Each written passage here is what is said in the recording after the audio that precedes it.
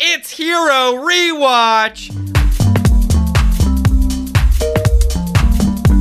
Boop, boop, boop, boop, boop, boop, boop, boop, boop, boop, boop, boop. Breaking news! Boop, boop, boop, boop, boop. Marley didn't plug in his good microphone for this episode, so his audio is going to sound a little bit worse. Boop, boop, boop, boop, boop, boop, boop, boop. We now return you to Hero Rewatch. Boop, boop, boop, boop, boop. I'm Austin Halpern Grazer. And I'm his brother, Marley Halpern Grazer. I'm 36, I live in Los Angeles, and I'm an animation writer who's written superhero cartoons like Aquaman, King of Atlantis, streaming right now on HBO Max. Now you don't have to say this in the outro, Austin. Thanks, Marley. I'm 24, I live in Brooklyn, and my improv group, we broke up. We're not... Oh, no. Yeah, well, okay, I mean, it's part of it is for good reasons, which is like, one of our members lives in Spain now, another member is moving to LA, and... So you never performed? We never performed. What was the name of the troupe? Fast Casual. R.I.P. Fast Casual. Yeah, that's also the announcement of the name. I think that's the first time it's been said publicly. Yeah. Birth announcement, death announcement, all at once. Yeah. R.I.P. That's fast and that's casual, okay? Well, you know, in addition to forming and disbanding comedy troupes, something I have also done a lot of in my life, my brother and I love the Marvel Studios movies. And while living on opposite coasts since Austin was 11, a lot of our relationship has been talking about these movies on the phone. But we've never really rewatched them. So we're doing it now. It's been over 12 years since the first Marvel Studios movie came out, and we're 12 years apart in age. Is that something? Hey, our uncles seem to think so. Yeah, thank you for the continued support. Will our perspective have changed now that I'm not a child and Marley has a show out on streaming right now on HBO Max?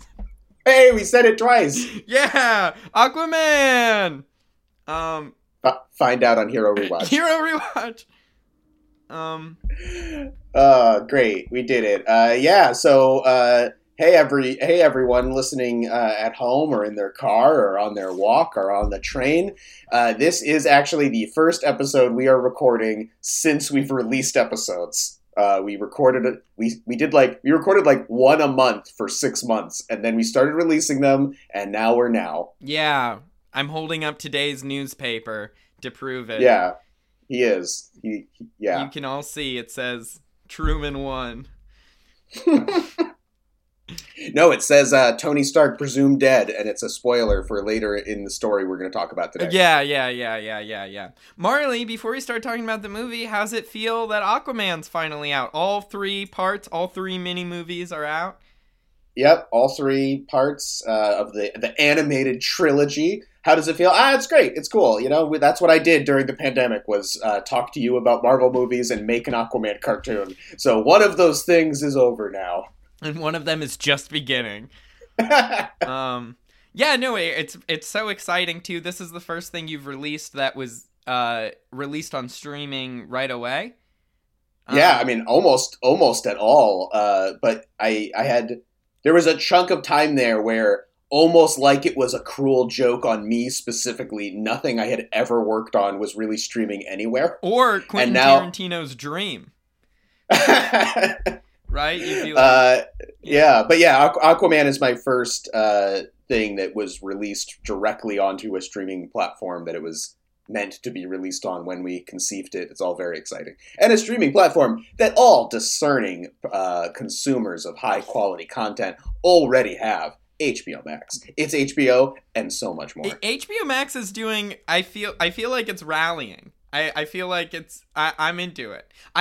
Marley, I got HBO Max to watch your show. It's the first streaming service I've gotten myself. Wow, that's a big deal. I feel like that's a real rite of passage for a young adult in our day and age is when you get your own login for one of these things. Yeah.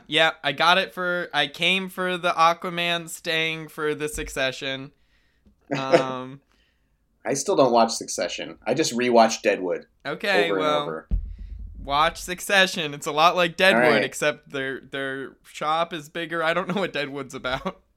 Hey, I got a recommendation for you. It's called Deadwood. HBO Max, everybody. Deadwood's still on there. Me and Marley are different generations, so I'm saying watch the cool new hip show, and he's saying watch a show about some dead wood. I don't know what that means. All my friends watch Succession. I'm weird. Okay, yeah. It's good. It's good. You like the Murdochs, right? It's about how... No, I really don't. It's why I don't watch the show. I don't want to remind myself of them. Yeah, well, it's not a pro Murdoch show. I know. Look, I like watching Deadwood, which reminds me of the Hearsts, a much older, even eviler media empire. Oh, yeah. Wow, I didn't know. Wow, a lot of similarities running through there. The other thing I wanted to say up front before it gets announced publicly is that I think they've announced the Fantastic Four movie. And I'm calling it right now. I think that Lakeith Stanfield is going to be Mr. Fantastic. I'm putting it down. That's a solid guess. It's gonna. I mean, I like that. I'm not gonna contradict that. I do. I mean, there was. Well, I was just gonna say that in the first. Well, I'm not gonna say first because there was that Fantastic Four movie that was made so it would never be released just to keep the rights as basically a financial scam. That was the first Fantastic Four movie, but the first released Fantastic Four movie, they had Thing's girlfriend was black. Which is different than the comics. And then in the Fan Four Stick, Human Torch is black, which is different than the comics. I do feel like you can't go backwards. You can't have less black actors than the last Fantastic Four movie. I think that specifically Lakeith Stanfield is very cool, and he's very lanky. And I think that they could go in a bold direction where they make Mr. Fantastic be cool and not fucking suck. I think that's my guess, is they're sitting around looking at all the actors and they're like, what if... And he also played Al in the Death Note movie, so he already has one being a super genius on his resume. Okay. So, I don't know. I want to see his arms get big. You want to see his arms get big? I want to see his arms get big, Marley. Yeah, look, we all want to see Lakeith Stanfield stretch his arms way out. He's also a little bit awkward. Like, can you imagine how embarrassed he'd kind of be when he turns into a big ball? Yeah, no, you're right. I just love the correct assessment of like, I think they're gonna want Mr. Fantastic to be cool this time and not fucking suck like Miles Teller. Yeah. I forgot the last one was so young, too. Yeah. Yeah, man, they really... Yeah. Poor Miles Teller. I feel like well, not poor Miles Teller. I think he's really mean in real life. That's what I hear. That's all I've heard. I think the thing with him is that you can tell the kind of person he is on screen really well. Which is why he's good in Whiplash, a movie where he's a little turd. Okay, so yeah, you're making your big call. Oh yeah, so we haven't now that we're recording a little closer to when we're going to be releasing these. I feel like some context for people as we talk about this movie. We haven't seen Eternals yet. Oh, you'll have seen it when you listen to this in 3 weeks. You will have seen Eternals. We are about to see Eternals, so we can compare this movie to Shang-Chi, which we have seen. Yeah. We can't compare it to Eternals. I bet we wouldn't compare it to Eternals, but hey, who knows what's going to happen in Eternals. If the Eternals all turn out to have extremis virus in them or something, we won't be able to talk about that here. But we probably will talk about Eternals next episode to say we saw it, probably. I don't know if it'll be relevant, but... Yeah, well, I'm sure it'll come up somehow because we'll have just seen it. Yeah, and also, yeah, well, I like how you assumed that our whole audience will have seen Eternals, but there's a good chance maybe not that many people will see this one. We don't know yet. That's true. Also, I used to do this bit long-time listeners will remember I used to do a bit where I said our audience was like growing by a decimal point every show. Mm-hmm. So I was like, our hundreds of fans, our thousands of fans, our millions of fans. I feel like now that we've released the show, I have to just judge our audience in terms of uncles, which is both of them. Both our uncles are big fans. Hi, Mike and Tom. Thank you so much for all your support. We maxed out. Yeah. We can't. That's the cool thing about it. We have the maximum amount of our uncles. Yeah, our blood-related uncles, but we're pretty confident that Uncle John doesn't listen, and that's okay because he's not blood-related. Oh man, yeah. Well, he doesn't have a computer. Hopefully. Yeah. Mike, Tom, don't tell him. Don't tell him. Oh my gosh, we'll be so excited if we get our one more uncle. Yeah, I don't think he'd like it. No, I don't really think so. I'm really happy that the ones that listen do, because I don't, it's, it's a lot. It's a lot to get through. There's a lot of us talking about our cartoon men who are all so strong. Yeah, cartoon men. So yeah, a shout out to our two uncles. I'm going to do one more shout out to Brendan listening, my friend Brendan listening in Atlanta, strong supporter of the podcast. I'm gonna freak him out. What do you got? One? You want to single out one friend? I'm gonna just say to all the fans out there, thank you so much for being on the pod with us today. All right. Okay. Yeah. No. What? No. I was gonna, shout out Jeff, our last guest. No. Oh, that's true. No, not our last guest. Our last guest. The one we just released. Shout out to Jeff and Josie. Yeah, I'm so sorry. we recorded this. You know what? Whatever. I don't care. We recorded the Superman one out of order, so we forget when we released it sometimes. Yeah, well, and we haven't released the Superman one yet when we've done this.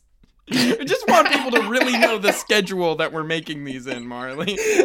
Yeah, Yep. Next week, the Superman one comes out. No, last week. No. Next week to us now.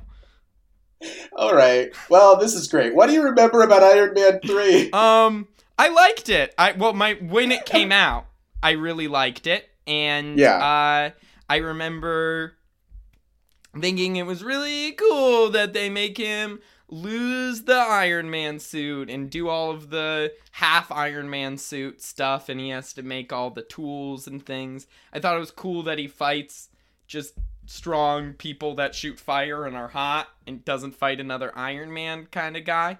My memory is this is in my top 5, maybe top 3 MCU movies. Yeah, I mean, I won't take up too much of our time because I remember it pretty similarly. Also, like, I was pretty into Kiss Kiss Bang Bang, the movie that Shane Black had written and directed, relatively close to this. And Shane Black, for anyone who doesn't know, is like one of the most famous sort of 80s and 90s action movie writers. Mm-hmm. Like, he wrote Lethal Weapon 2, Last Boy Scout, Last Action Hero, Long Kiss Goodnight. And then in the 2000s, he started writing and directing movies. And Iron Man 3 is the second movie he wrote and directed, which is pretty cool. And I was pretty into him, so I was pretty into that. And Kiss Kiss Bang Bang was one of the first movies Robert Downey Jr. was in after he recovered. I would say that Shane Black more than Iron Man, Shane Black saved Robert Downey Jr.'s career by casting him in Kiss Kiss Bang Bang, because him successfully making it through a movie let Marvel be able to cast him in Iron Man. Like, Marvel was not going to be the first person to see if he could handle it. Okay, so what did you think about the movie now? I thought this was going to happen sooner. And this is the first time it happened. This movie is exactly how I remember it, 100%. There's a couple scenes I didn't remember just because I am not the robot Jarvis man I wish to be. I know there was a few little things where I was like, oh, interesting, but I came up with sort of a different thing to talk about with this movie rather than, oh, this is different than I remember, because it's exactly how I remember. This movie's great. I still love it. I think it holds up great. Yeah. What do you think? I basically feel the same way. I mean, there's some things that are fun to notice about, like just in terms of this project. Like, there are things that stick out to me more now than they would have at the time. Like in what ways that this movie actually does reference real world politics a little bit and things like that. Yep. In a way that the first Iron Man did, and stuff like that was interesting. But in terms of like the actual movie, my opinion of it did not change that much. I feel like I liked it a little bit less than I remember having liked it, but I think that's just because the movie has a series of like 5 or 6 very cool different little things Iron Man does in it, and I don't know if they are all connected the best, but when I think back on it, I'm always like, oh, it's great. There's the stuff where he's in Christmas Town. There's the stuff with all the suits. There's the stuff when he doesn't have the suit. And I just compile it all in my head, and I like each part individually. So yeah, that's a great segue into. I'll just be upfront about my plan here because we won't get to it instantly. I don't know what the plan is either. This is yeah, I know. So I'm just gonna tell plan. You. So here's the thing. It's not that I remembered it different than this, but I just sort of doing this project, I really noticed it watching it this time. So we've talked about when we look ahead to like when we're gonna watch Winter Soldier or Civil War. We've talked about how part of what the Russo brothers brought to the Marvel movies was just doing like actual serious martial arts fight sequences, and that you notice that these earlier movies don't have that. And I realized very obviously, I'm surprised I didn't remember this, what Shane Black brings to this movie that I don't know that anybody does afterwards, and I don't think anyone had really done before, is what this movie has is really serious, thought out, like classic American action movie set pieces. And we have there's sort of a language of filmmaking now with these movies that I think rightfully people call blockbuster movies or blockbuster filming. Like you don't call Transformers an action movie. Yeah. You don't call Avengers an action movie. You call it a blockbuster movie, even though that term predates that. Yeah. That's what when you say blockbuster now, you mean giant CG buildings crashing into alien spaceships and 1,000 9/11s happening at once. And I think what this movie has is just like really serious, solid, like thought out set pieces, the way 80s and 90s action movies have. Or like the only things that are still doing this are like the Mission Impossible movies and stuff. Yeah, definitely. And the co-writer of this movie wrote some Mission Impossible movies. The other thing I learned from watching all the behind the scenes stuff is a lot of those stunts were done practically. They actually did drop 15 people out of a plane and film them and stuff. So that was all. Sense. It was all done practically. Then they had to paint out the backgrounds completely and put in a robot man flying around. But like, there is all of this stuff that they push to like do. A lot of those set pieces had to be really well thought out because a lot of them were more real than they are in the later movies. Yeah. Movies. Yeah. So one thing that I did that we'll get to is I marked each what I think are the 6 set pieces in this movie and what I think the deal of them is. That's fun. And I think that's my plan is to talk about that in that context. Yeah.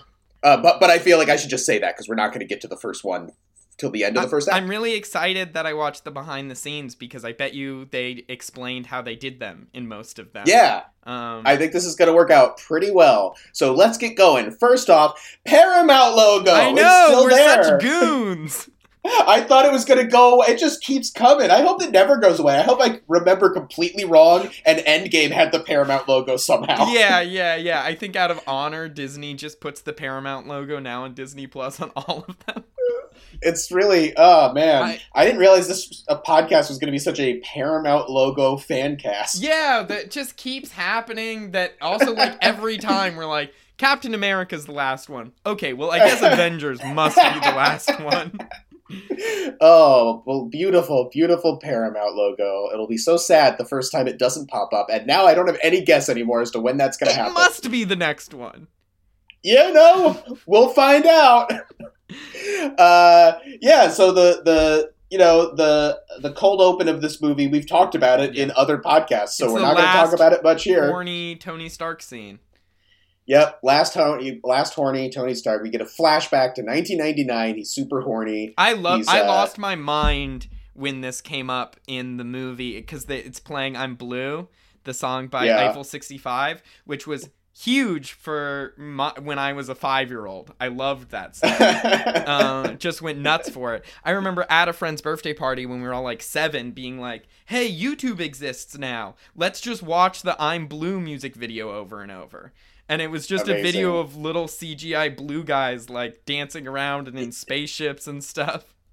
That's so great. So I just I wonder if it was like a really, really stealth reference to the fact that in Ultimate Comics, Ultimate Iron Man had this weird like thing where he was like genetically engineered as a kid, and he had like super sensitive skin or something, and he had to wear like a blue shell over his whole body, so he was a little blue man. Maybe that's like what they were thinking. I think what they were thinking is that song was really popular in 1999. Yeah, I think you're right.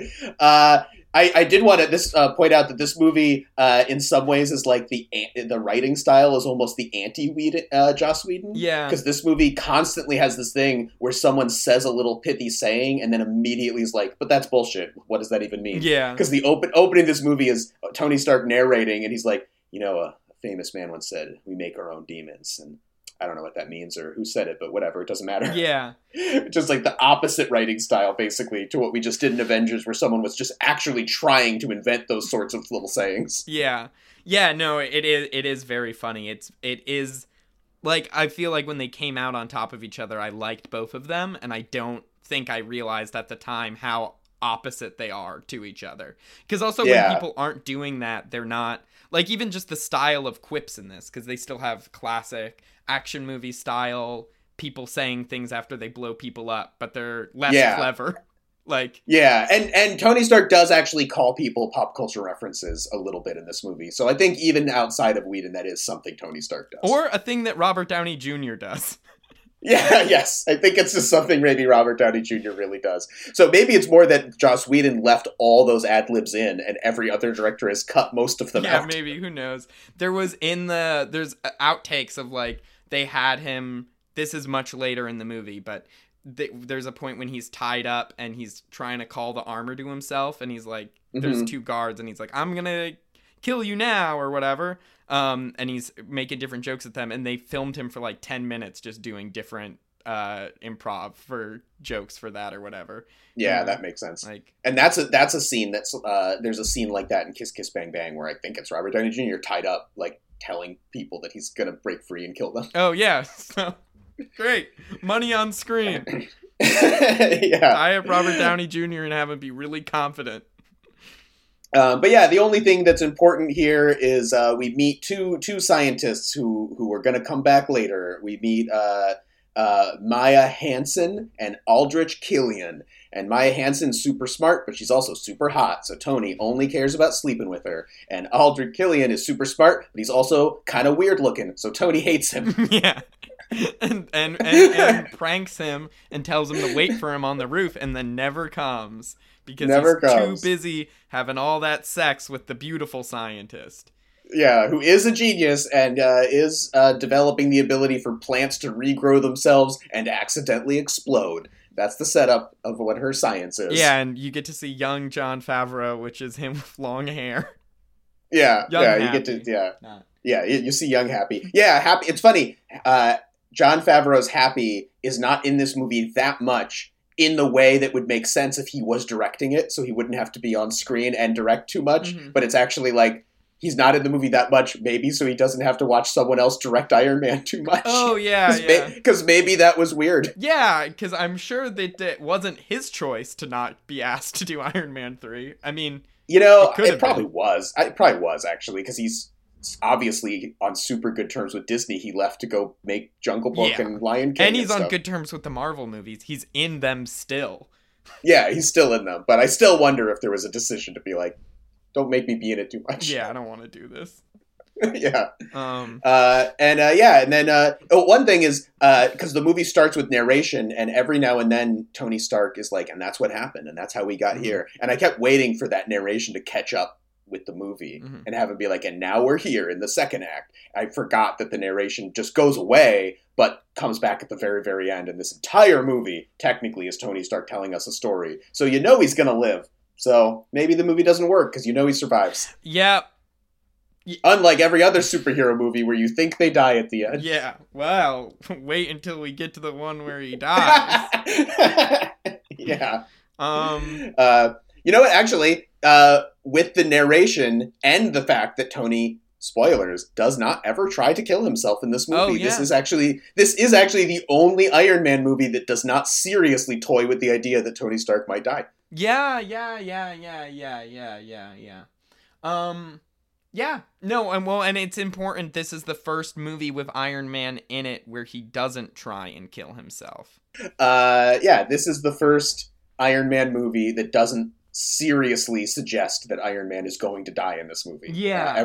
In Iron Man 2, and Avengers, there's a point in the movie when you're really supposed to think he's going to die. Well, because the smart... And this movie doesn't do that. Going ahead to present day, Tony, you get to see what he's struggling with is that he has, like, PTSD from the Avengers movie and stuff. And I think that that's a smart way of handling a more down-to-earth character having experienced what happened in the Avengers movie, is to, like, examine it and be like, if he's a real person at all, he would not be handling this well. Like, that is too much for someone to have gone through. So I think that that's a better stakes for this, that it's like he's just trying to get better mental health and like... Yeah, you see him having lunch with Rhodey, and like kids want his autograph, but basically being reminded about what happened in Avengers gives him panic attacks. He like can't breathe. He thinks he's been poisoned. He like runs into the suit that's waiting for him outside, and he's like, "Suit, what's wrong?" And Jarvis is like, "You're having a panic attack, sir." Yeah, and then he flies away. Yeah, then he flies away, and we see that what he's been doing is just building suits. And not sleeping. He hasn't slept for 72 hours. Yeah, he's not sleeping. He's just building suits. Pepper comes home, and she thinks she's talking to him, but actually she's talking to an empty suit. He's downstairs still working on suits. Yeah, he's doing pull-ups.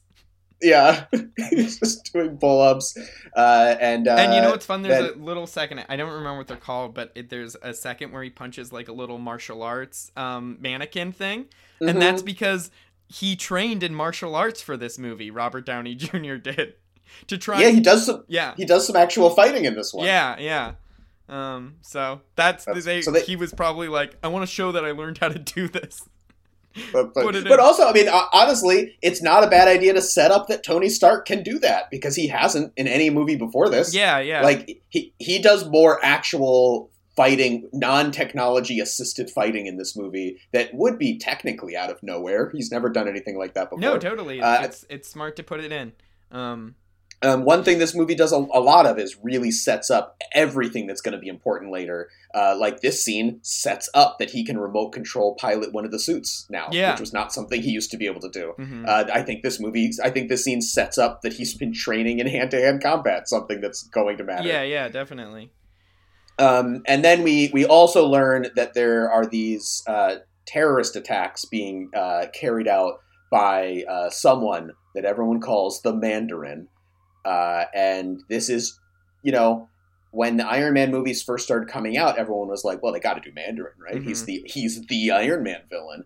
But Mandarin, as we all know, is a super racist yellow peril character with 10 magic alien rings. Mm-hmm. And even in 2008, when the first Iron Man came out, we were all like, oh boy, how exactly are they going to do the Mandarin? Yeah.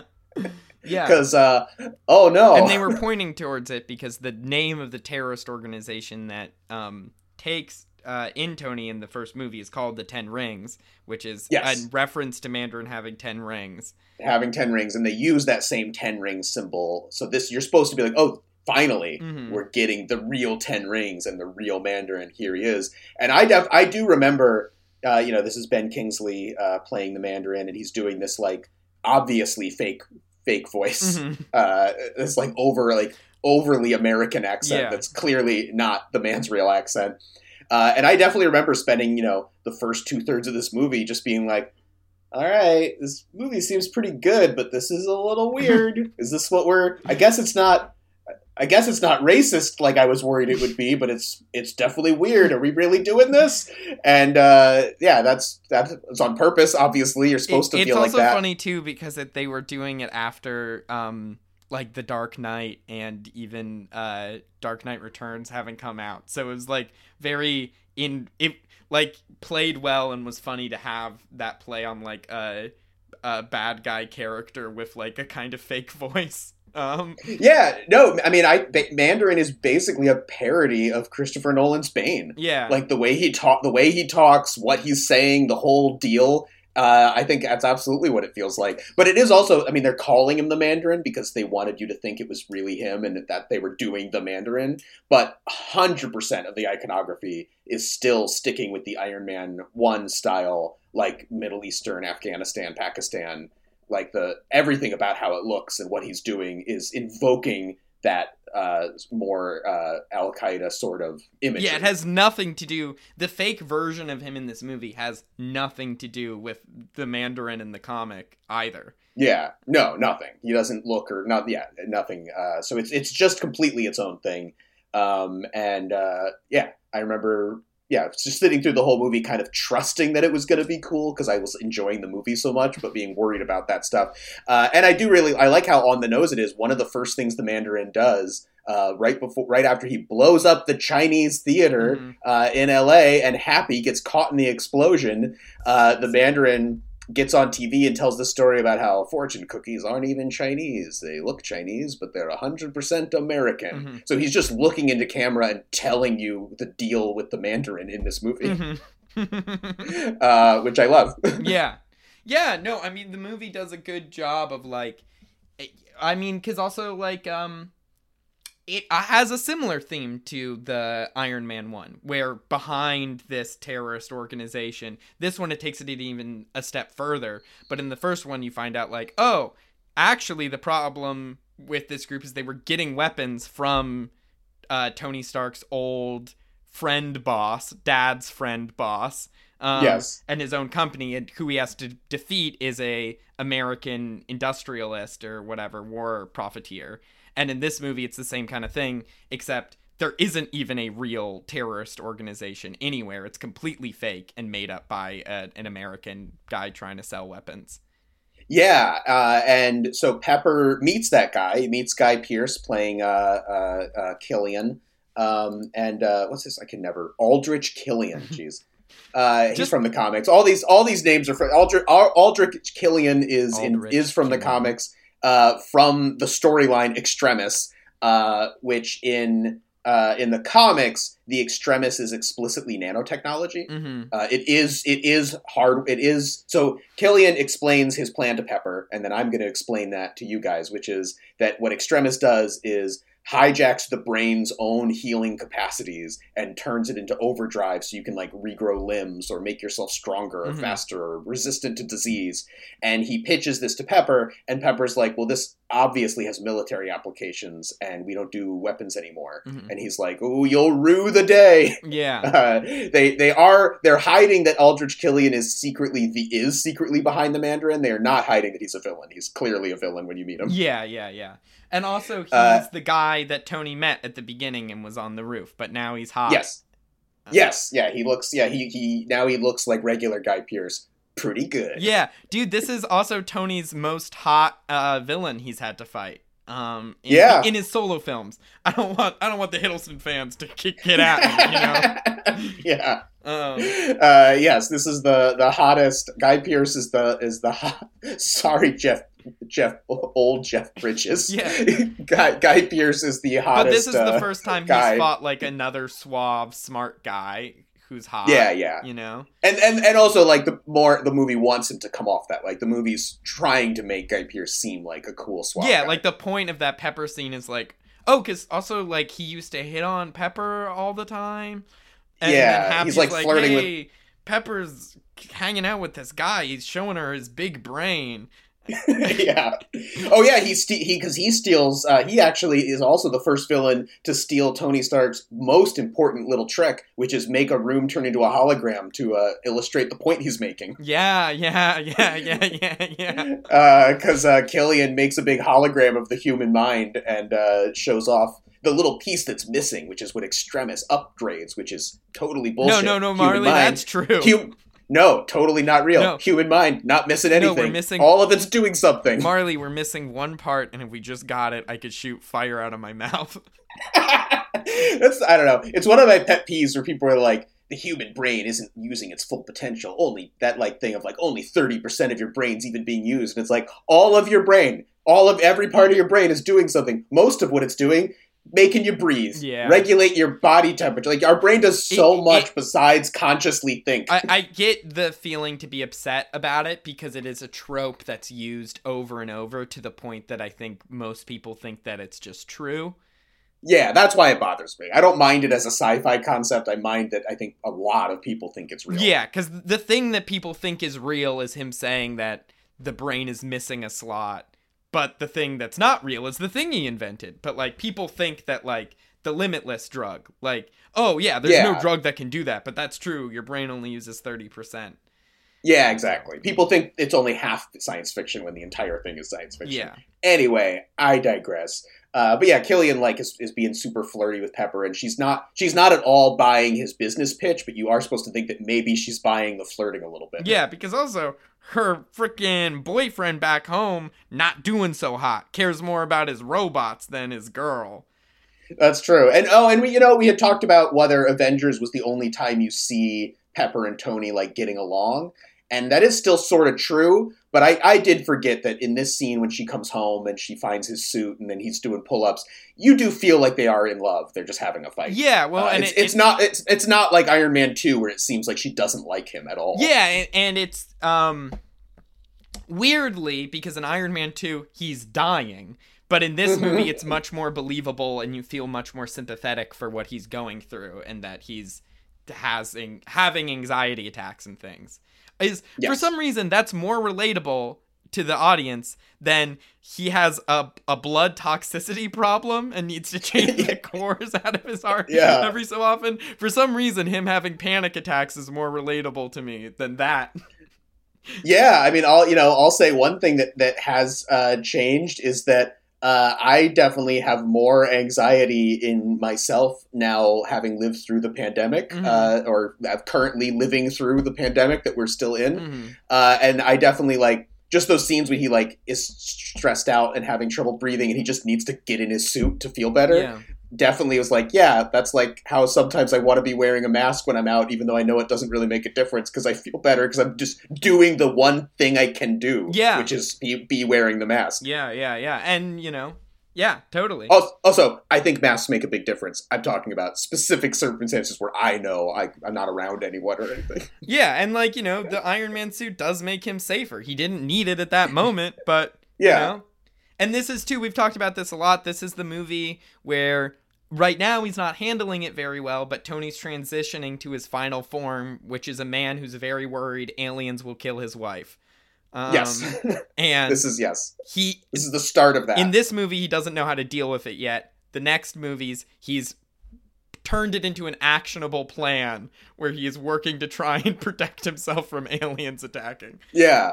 No, definitely. And then, the scientist who was attractive the first time, Maya Hansen, she comes to visit, and she's still attractive. Killian got more attractive. She stayed the same amount attractive. Cool that they didn't de-age anyone at all in this movie. Like, that's true. You're right. They didn't. Shit now, probably.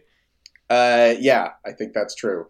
So she shows up and she's like, Stark, I gotta talk to you. And then Pepper's like, why is your ex-girlfriend here? And she's like, it wasn't really like a girlfriend thing. And she's like, oh yeah, I forgot that my boyfriend kind of sucks. Yeah. And then a missile hits the house. Oh, well, the missile hits the house, and I did want to talk about this, which is when Happy gets blown up and is in the hospital, Tony Stark is very angry. Journalists are like, why don't you just go kill the Mandarin? And Tony Stark says on camera, hey, Mandarin, you and me, I'm just going to kill you. No politics, just good old-fashioned revenge. Come and get me. Here's my address.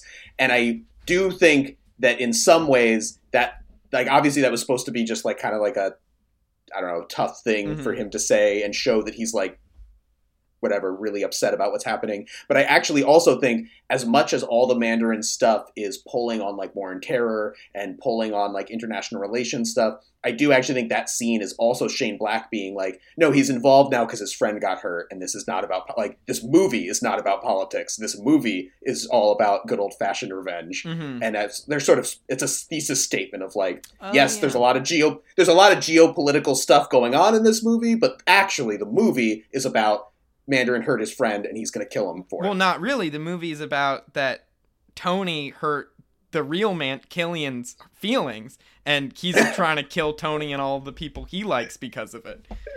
Yes, that's also true. Like, it's... You're right. It's bigger than that. It's the whole movie is not about politics. It's about revenge. Yeah. No, you're right. The enemy, the bad guy's motivation is also revenge.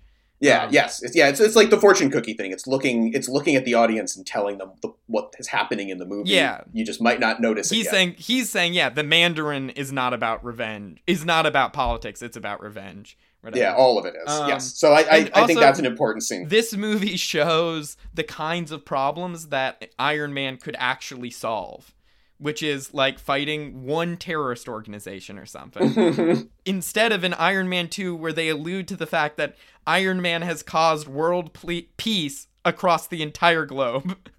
Yeah. And like, I don't know. It's just interesting to see this where they don't even like try and address the fact where it's like, theoretically, Iron Man has done a lot of things like this or solved. Yeah, no, you're right. Like in the restaurant scene where the kids are asking for Tony's autograph, Tony is talking to Rhodey about the Mandarin, and what Rhodey says is, this isn't superhero stuff. That's terrorist attacks. This is U.S. military stuff. Just don't worry about it. Yeah. Which is very different than Iron Man 2, which was saying that what superhero stuff is dealing with geopolitical conflicts. Yeah. And like but they also, that the governments didn't want him to be doing it, but just no one could stop him from heralding in world peace across the globe. That's definitely true. But I just feel like this movie, now that there are aliens, this movie can say, Iron Man, you deal with aliens. Let us deal with terrorists. Even though he's never dealt with an alien except in Avengers. Yes, and it destroyed his mind. Yeah. Permanently broke him. Yeah. No, it's very relatable. Basically, knowing that aliens exist destroyed Tony Stark's brain the way it would. Yeah. He kept it together in the movie. As soon as the movie ended, he went like, "What was not okay?" Yeah. I know I was acting like the Hulk is normal to me. It's not. I did not like that. Yeah, I think that's one of his lines to Pepper. He's like, when you see something and you can't explain it, you go crazy. Yeah. Basically. He's like, I've seen aliens and now I'm broken now. Yeah. Whereas, yeah. Yeah, it's great. I love it. It's honestly, with rewatching it, this you're right. This is the most actually relatable and the most actually like, oh, I understand what's motivating him and I empathize with it for Tony Stark of any of the movies we've watched up to this point. Yeah, because it's the only movie where a small child asks him a simple question and he falls down and can't breathe. And I'm like, yeah, that could happen to me. Sure. I believe it. And also, yeah, like also this movie, like it's not about him being rich. It's like it is about him being him being a celebrity matters, but it's only because when he loses absolutely everything, he can usually find someone who knows who he is and will help him out. Mm-hmm. It's just he's just But yeah, it's why they do it. The way his celebrity works too is there are people who can help him out, but it's mostly a hindrance because for a lot of the movie he's pretending to be dead. Because after the Mandarin, he releases his address, the Mandarin blows up his house, which is one of the set pieces. Yeah, so here we get to the first set piece, which is 3 helicopters blow up his house. Him, Pepper, and Hansen are in there, and he has this new suit that's connected to like microchips he put in his arm. Mm-hmm. And the first thing he does is he puts that suit on Pepper. And I think that's a really good scene. When the bomb hits, he activates the suit, and what it does is protect Pepper from the explosion. And I have 2 behind the scenes things I learned. One, that happens because Robert Downey Jr. has been wanting more for Pepper to do in the movies since the first one. And he really wanted her to wear the suit in the second one for some reason. And like in the behind the scenes things, it's Kevin Feige being like, and we just couldn't figure out a reason for that to happen. So for this one, it was like, the sense you get from the BTS video is that Robert Downey Jr. had by far the most say of anyone in terms of what like had to happen in the movie, which are like, that makes sense. Wanted Pepper to get to do more, he wanted her to get to wear a suit, and he wanted the third act to be bigger than any other movie. Great. But it's really good. It's really like, because like you said, so much of why aliens freaked him out is because he's like, well, now how do I protect my loved ones? Yeah. And so one of the things he was tinkering with down there was a way to instantly throw a suit of armor on Pepper if there's an emergency, and he doesn't. And it shows that he's being selfless by making sure, even like she doesn't know how to use the suit as well too. So like he's prioritizing her well-being over his by a lot by having her have the suit first. Yeah, but to your argument about the thing you said about like he also wanted Gwyneth Paltrow to have more to do. Once he puts the suit on her, she does then of her own like volition save him. Yeah. So she's not just passively being rescued. He gives her the ability to rescue him. And I say rescue twice because at this point in the comics, Pepper Potts had gotten her own suit of armor and her codename was Rescue. Yeah. Yeah, and it's cool in the comics because she's a lady. She doesn't have lasers. She just has force fields, right? Yeah, that part's not the best. Yeah, I mean, it's tough because it's like the idea is, oh, Pepper, you're not a murderer. I didn't give you the ability to blow off people's faces with lasers. I gave you the ability to save people, which is sort of makes sense and is kind of fitting into character, but also, yeah, it means she's got the designated lady power, which is defensive. Yeah, it's cool that then to think about it the other way, that the way he thinks about Rhodey is like, okay, you're a murderer. You're in the army, so I gave you way more guns. Yeah. And I'm normal, so I get everything. Yeah. The other thing I was going to say from the behind the scenes is their house was a real set that they built. They built that giant, huge house, and they built half of it on a gimbal so that it could break in half the way that it does when it's hit with missiles. And all of that stuff is real. Yeah. That's crazy. That's great. So yeah, so this first set piece, after he pulls the suit, he saves Pepper. He pulls the suit onto him, back to himself. Once Jarvis tells him Pepper is safe. So the premise of this set piece is there are 3 helicopters. He's wearing the suit, but it's a prototype suit. It's not working. Mm-hmm. It can't fly. It can't fly. So he's wearing a suit that can't fly, and he's fighting helicopters. So he has to the piano is falling through the window and he blasts the piano so it destroys a helicopter. Like he just picks up one of the little missiles in his suit, throws the missile at the helicopter, then shoots it with the thing. He just has to think of, he can't just fight them like normal because the suit's not quite working. It is very funny. The gimmick, that's the gimmick of this scene. There are 2 things going on with Tony Stark in this movie. And one of them is the idea that he's just been obsessively building suits and stuff. And it's funny that then when anything goes wrong, it's like he didn't actually prepare in a way to protect himself at all. Like the only suit he has that's usable in this fight is a broken one. Yeah. Which is, no, you're right. It's totally, just like, I don't care about any of that stuff actually, but. Yeah. So that's the premise of this first set piece is that there's the rules of the suit is it can blast, but it can't fly. And the guys he's fighting are in the air. So he has to figure out other ways to take them down. And he winds up crashing down into the water and getting knocked unconscious. And the suit saves him, but he's unconscious. And so the suit just flies him to the next place he was gonna go if this hadn't happened, which is he learned that there was an explosion like the kinds of explosions the Mandarin is causing. There was one of them earlier that no one tied to the Mandarin that happened in Tennessee. Yeah. And this movie has one trademark, Tony Stark just moving around holograms and somehow figuring something out that's incomprehensible. But it has less of those scenes than some of these. Yeah, it just does one. He has a perfect hologram of the bomb that almost killed Happy, and it's so perfect he can see that Happy is pointing to some dog tags that no one knew were there, but I guess got picked up on the hologram. Yeah.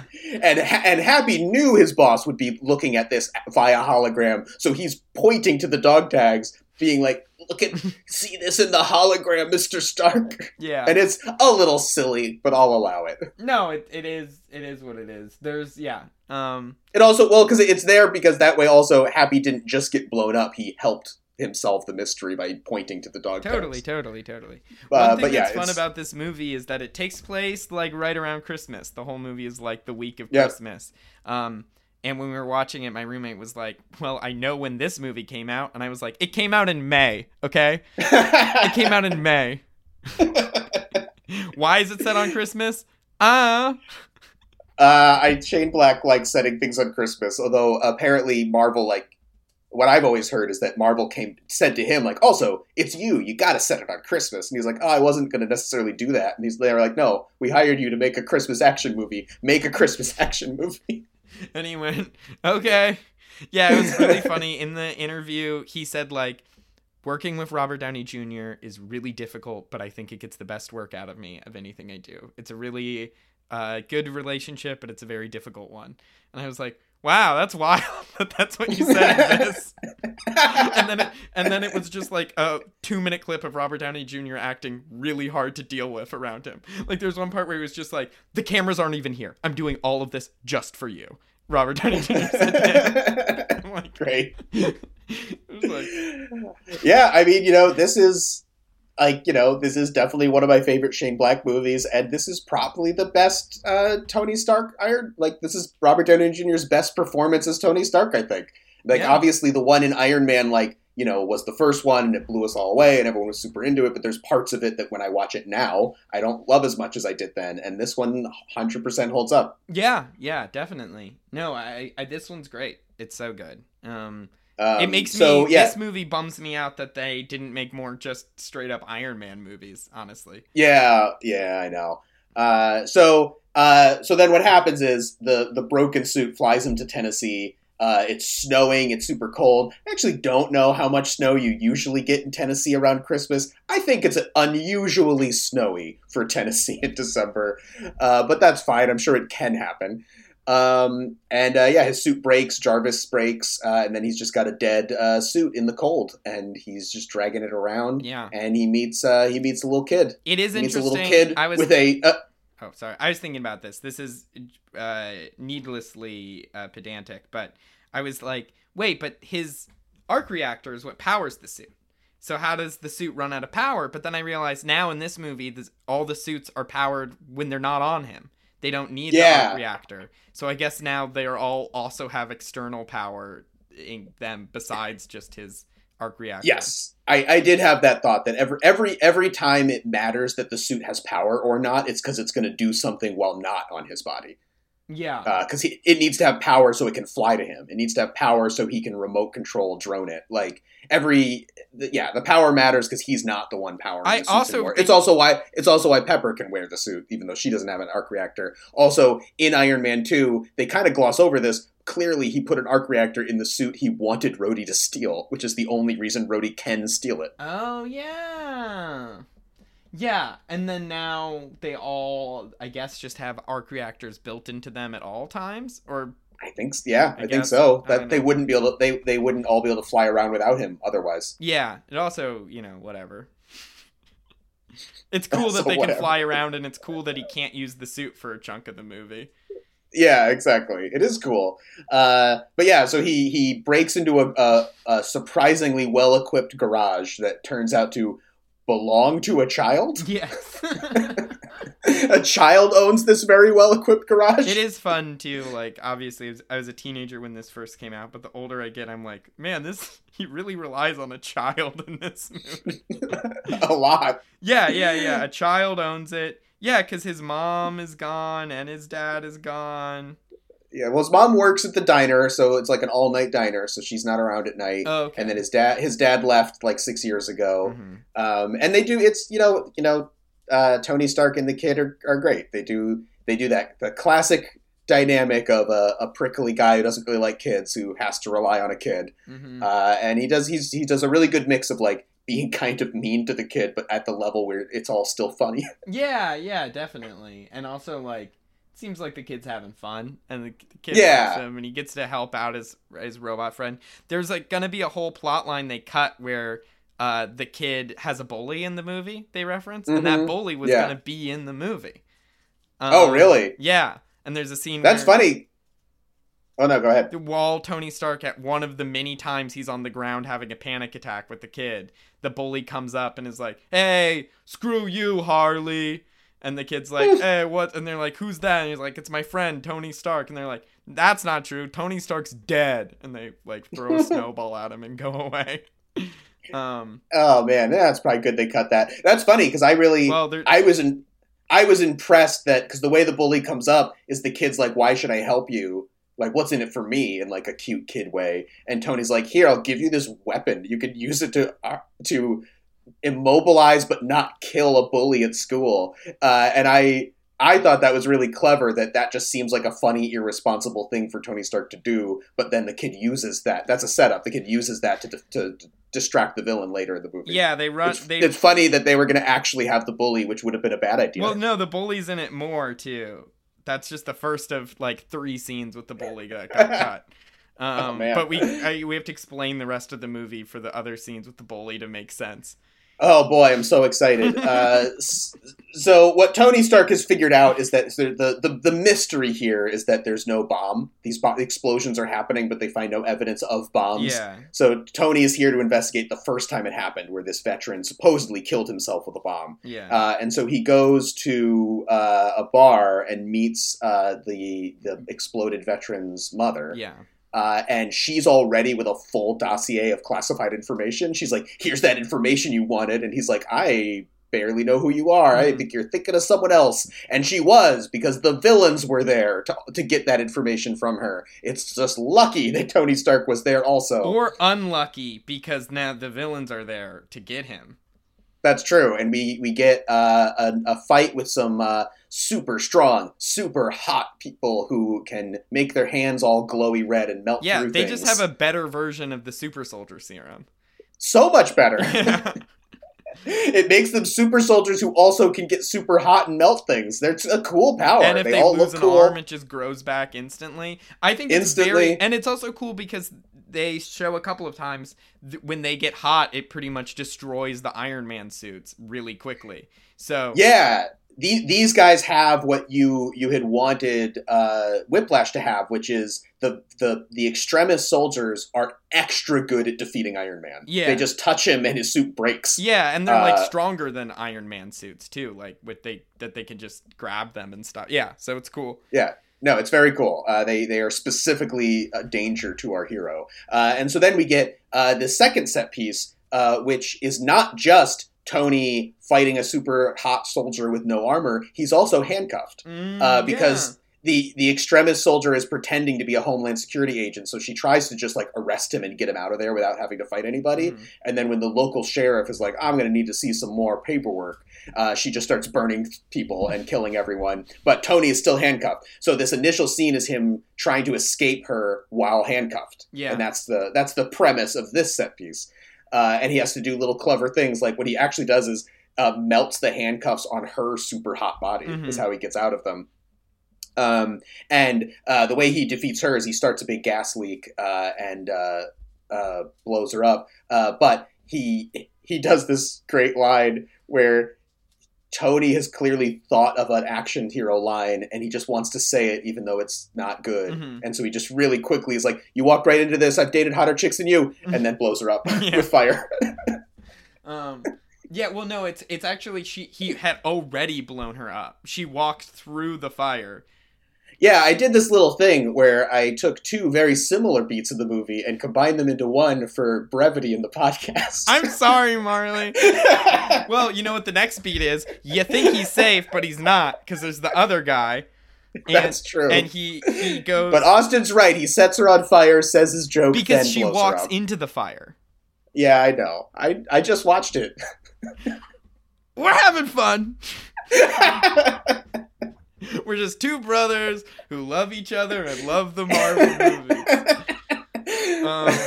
And then freaking the other one, other bad guy, bald bad guy, melts the support beam to a water tank. What are they called? You have them in your part of the world. A water tower. Water tower. WB, the most famous water tower in the world. Yeah, he melts the Warner Brothers water tower. The Animaniacs die. It's horrible. So that's actually a real water tower in it's like the name of the town is Lily Rose or something. That is the real name of a town in North Carolina. All of that stuff is on location in a real town.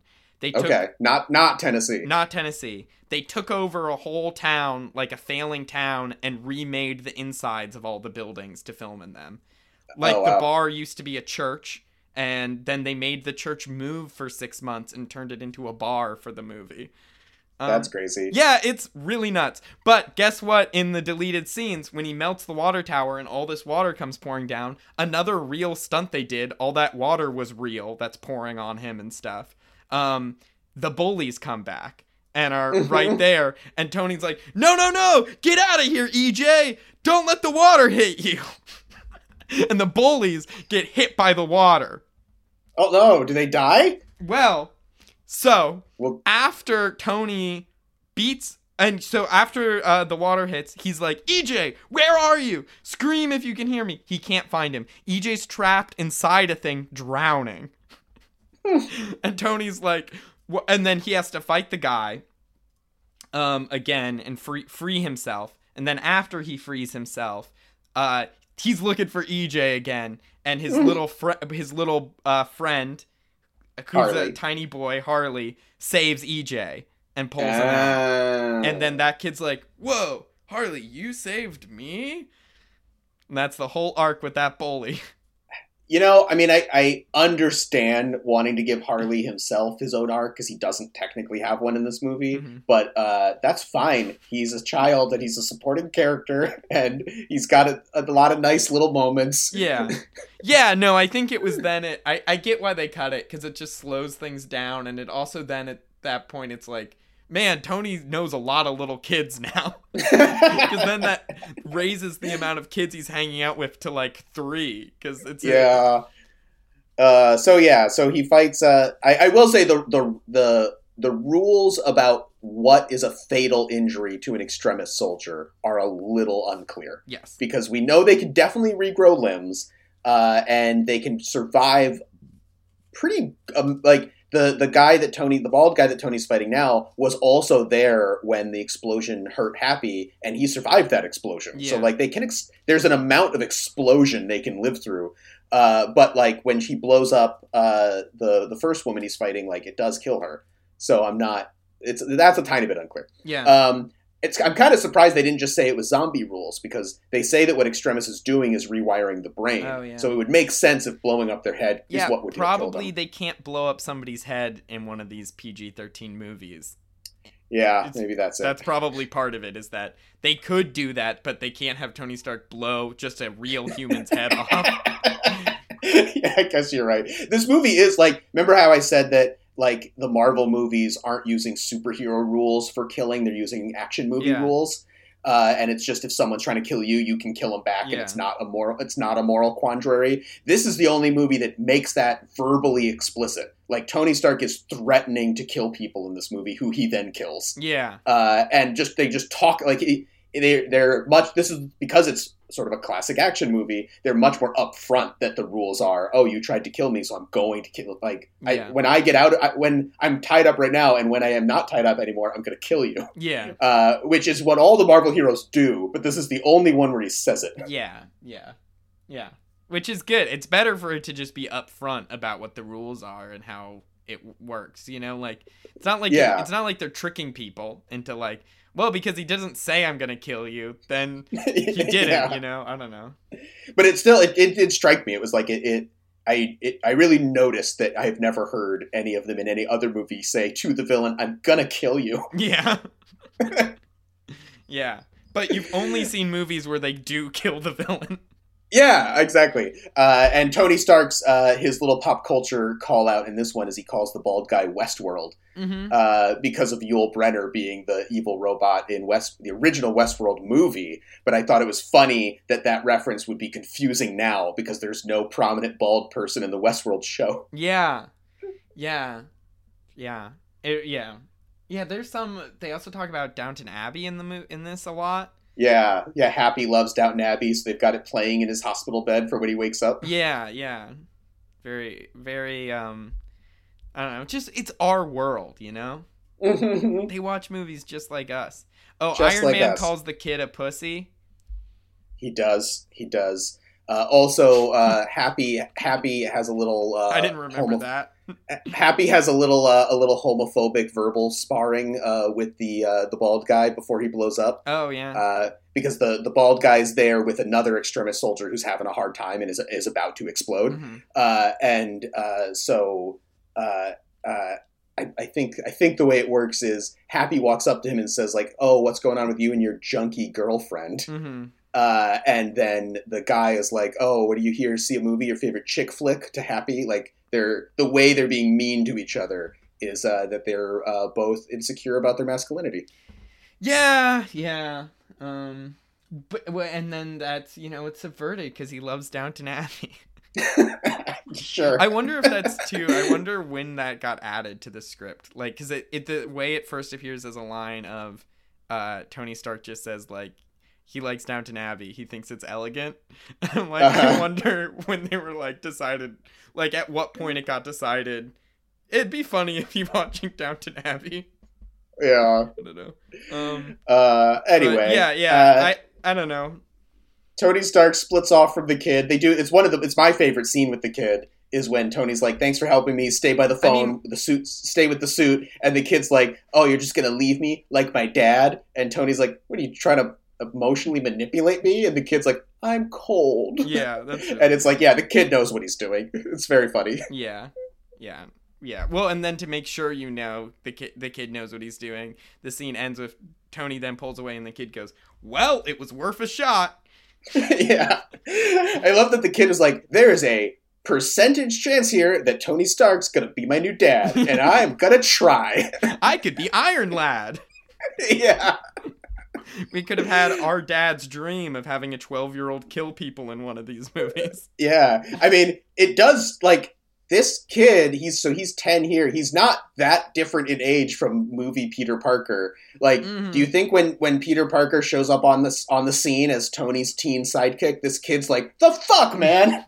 Yeah. Give me a Spider-Man suit. I'll be Spider-Man. I'll be Spider-Man. Yeah. Why'd you just give me, at the end of the movie, Tony Stark gives the kid, like, a car and, like, give me a Spider-Man suit. Yeah. So that's funny. Harley is at Tony's funeral at the end of Endgame. Yeah, very confusingly. Yeah, because he looks completely different because it's been a bunch of years. Yeah. It's just like, who's that man I've never seen before? It really is a real thing of them being like, we should be nice to this real actor kid and let him get to be here. He was in this movie a lot. Yeah, he's one of the stars of this movie. Yeah. So we've skipped over it, but Rhodey in this movie is not War Machine anymore. In response to the terrorist threat of the Mandarin, President Ellis, because Warren Ellis wrote the Extremis comic, President Ellis rebrands Rhodey as Iron Patriot and gives him a red, white, and blue coat of paint. And it is kind of funny because in the comics, Iron Patriot is when Norman Osborn becomes the head of S.H.I.E.L.D., he makes himself an Iron Man suit of armor, calls himself Iron Patriot, and it's like explicitly a villain. Like, he is a villain, and the way this villain is trying to endear himself to the American people is by putting himself in a red, white, and blue Iron Man suit. And I like that this movie just has the regular president come up with that evil plan. I actually think there's a chance the person who does it is the vice president who turns out to be evil. It's not the president's plan? I think it's the vice president rebrands him. I might be wrong. I kind of think I mean, that would make sense because the Killian, and they call it AIM for no reason. It's not AIM. That's not AIM. I don't see one guy in a beekeeper suit, and MODOK is not in this movie. Not AIM. But Killian's group is called AIM. And they also do some sort of upgrade to the Iron Patriot suit. And the vice president, you find out, is working for AIM. So it would make sense if all of this was from the vice president. It is sick that between these two movies, both times, the suit that Rhodey's in just teams up with a different company that makes it evil and puts in software for it to turn evil. Both times. Although in this... Yeah. I was going to say, in this one, the fact that connection helps Iron Man more than it helps the villain. Yeah, it actually doesn't help the villain at all. No, the villains should not have given Rhodey access to their servers. That was a big mistake. Yeah, that was huge. And that all fits in. That all comes up right now. So what Rhodey's doing during this movie is running around the world, storming into buildings in like Pakistan, looking for the Mandarin, finding only innocent civilians, and notably not blowing them up anyway, and then pretending it was on purpose, like the real America does. Mm-hmm. Yeah. So I guess this movie presupposes that in a world with Iron Man suits, our intelligence would be just as bad. But if you put a man in the missile, the man can at the last minute not blow up innocent civilians. Yeah, show up and go, okay, I was confused. Yeah. Bye. So I guess, you know what? Sure, I guess this movie makes a case for I would rather live in a world in which our drones had men in them, I guess. Yeah. Yeah. Yeah, well, I think in the real world, what we would do with those Iron Man drones is blow the people up from the sky. The Iron Man suits would never land. Yeah. That guy's at risk. That's what happens to him in this scene. He gets captured. One of the innocent civilians wasn't innocent at all. It was a secret extremist soldier. I guess he should have blown up those civilians. Yeah. Oh no! What is this movie saying? Yeah, man, because he did find the Mandarin. That was one of the Mandarin's people. He just didn't know. That's true. Well, it was a trap. Yeah. So they trap Rhodey. Iron Man has. They do like Jarvis gets upgraded enough that he can do some sort of triangulation bullcrap and get a guess as to where the Mandarin signal is coming from. And it turns out it's coming from Miami. And then you get to what is one of the main points of the movie, which is Iron Man starts having a panic attack on the phone with his only friend, a child. Mm-hmm. And the child says, like, well, you said you were a mechanic. That's how Tony explains his deal. Mm-hmm. And he's like, so if you're having a hard time, you should just build something. Mm-hmm. And Tony's like, snaps into place. And he's like, you're right. I can make a gun out of anything. Yeah, I just got to build something. And he goes to the hardware store and makes himself a bunch of hardware store Iron Man stuff. And so you get to the third set piece of the movie, which is Iron Man breaking into the Mandarin's compound in Miami using only handmade stuff that he made in the hardware store. Yeah. And this scene is different. Up to this point, the set pieces had been hindering Tony. There was something making it harder for him to fight than normal. And in this one, he's really, really effective. He easily defeats all these goons with his hardware stuff. And what's neat about it isn't that it's hard. It's neat the different ways he does it. His little like shock gloves and weird little bomb thing. Like this one's about the fun of how easy this is. Yeah, his weird little bomb thing made out of a Christmas ornament. Yeah. Yeah, he even does. I mean, with his little Christmas ornament bomb, he throws the guy in the fountain, throws the bomb in the fountain, and then walks away as the bomb explodes behind him. It's like literally the homemade version of the scene from the first Iron Man. Yeah. So what's the order of things? I guess he finds out that the Mandarin isn't really the Mandarin, right? Yeah, he's an actor. Yeah. Spoiler. It's Trevor, our favorite character. Yeah. When Ben Kingsley flushes the toilet and then walks into the room as Trevor Slattery, I feel like, I don't think I actually stood up in the audience and cheered out loud, but that's how excited I was. Yeah. I was just thrilled with that reveal. I was so happy. I thought it was the funniest thing, and it was the whole movie clicked into place for me, and my faith that the movie knew what it was doing was all rewarded, and I'm like, this is so funny. Yeah. I love this. And it's Ben Kingsley does such a good job. He's so funny in this. So funny. Yeah. And also like the layers of it, like I forgot that he goes through like 3 versions of this lie before he eventually settles on, like, they didn't tell me anything, like any of it was happening at all. Mm-hmm. Yeah. What are they? So he starts out. Because initially he says, I guess it's that initially he says that he doesn't think any crimes have actually been committed. He's like, mm-hmm. They were accidental explosions, mm-hmm. and they needed a terrorist to blame them on, and all the guns are props, and it's all fake. Nothing has happened at all. Yeah. And then when they sort of more confront him with the idea that people have really been being killed, you get the impression he kind of knew that. And he's like, I mean, he has a great line where he's like, if you want any other names, I will roll on everyone immediately. I would like to rat out everyone involved, please. Yeah. Yeah. So there's that great thing where he's like, I had problems with drugs, and then Killian found me, and he said he would help, and Tony's like, oh, help get you off drugs, and he's like, no, give me more drugs. They gave me such amazing drugs. Yeah. Oh my gosh, they cut a scene where somebody calls them on a comm, and they're like, how, like, is the situation taken care of? It's like somebody calling the guard who they've killed phone, and Trevor's like, I can handle this. I'm an actor. And he does a Russian accent and talks to the guy on the phone and tells him, that's great. It's fine. It's all good. And then, so, I don't know. Oh, that one they should have left in. Yeah, put that one in. More Ben Kingsley, please, every movie. Yeah. So this does get a tiny bit complicated because Tony does then get captured.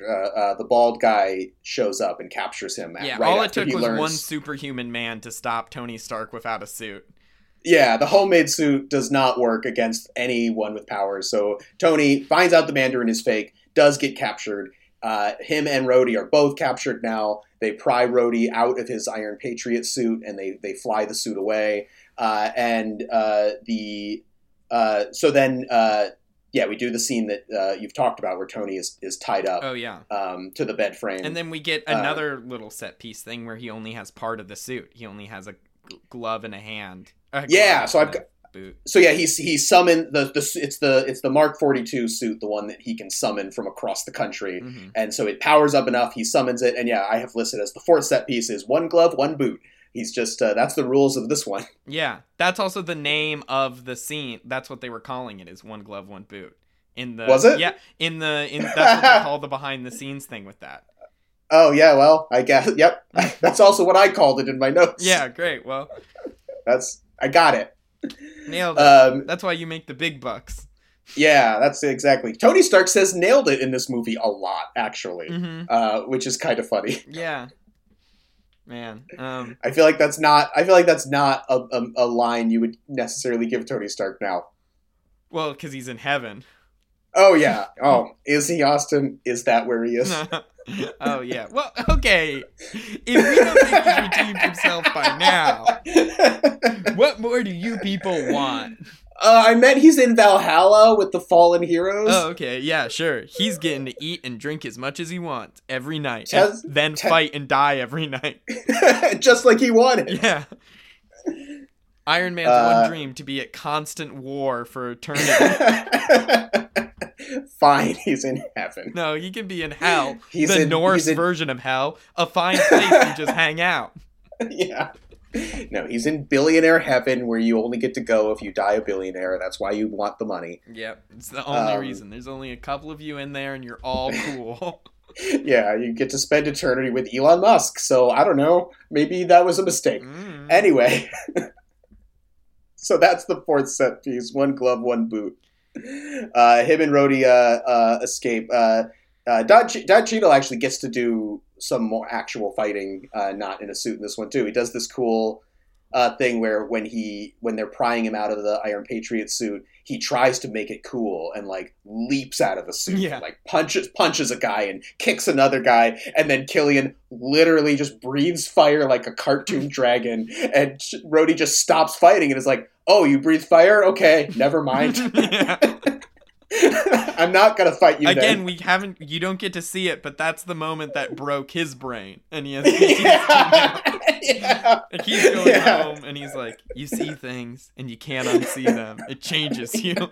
You see Guy Pearce breathe fire like he's Benedict Cumberbatch in a Hobbit movie. Yeah. Yeah, and it's pretty great. And then, yeah, I mean, unless you have more you want to talk about with this, I mean, the next big set piece is the Iron Patriot. You find out that the vice president is evil.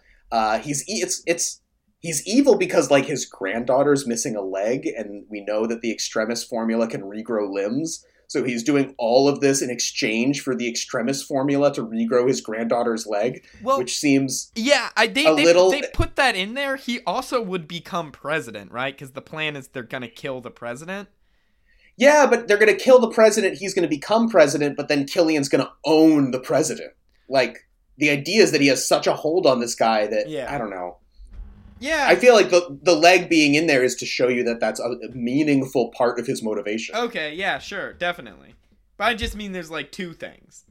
Yeah. Because right when you're vice president, the president owns you, you know? Like, Sure. the vice president doesn't get to do anything except rename War Machine Iron Patriot, maybe.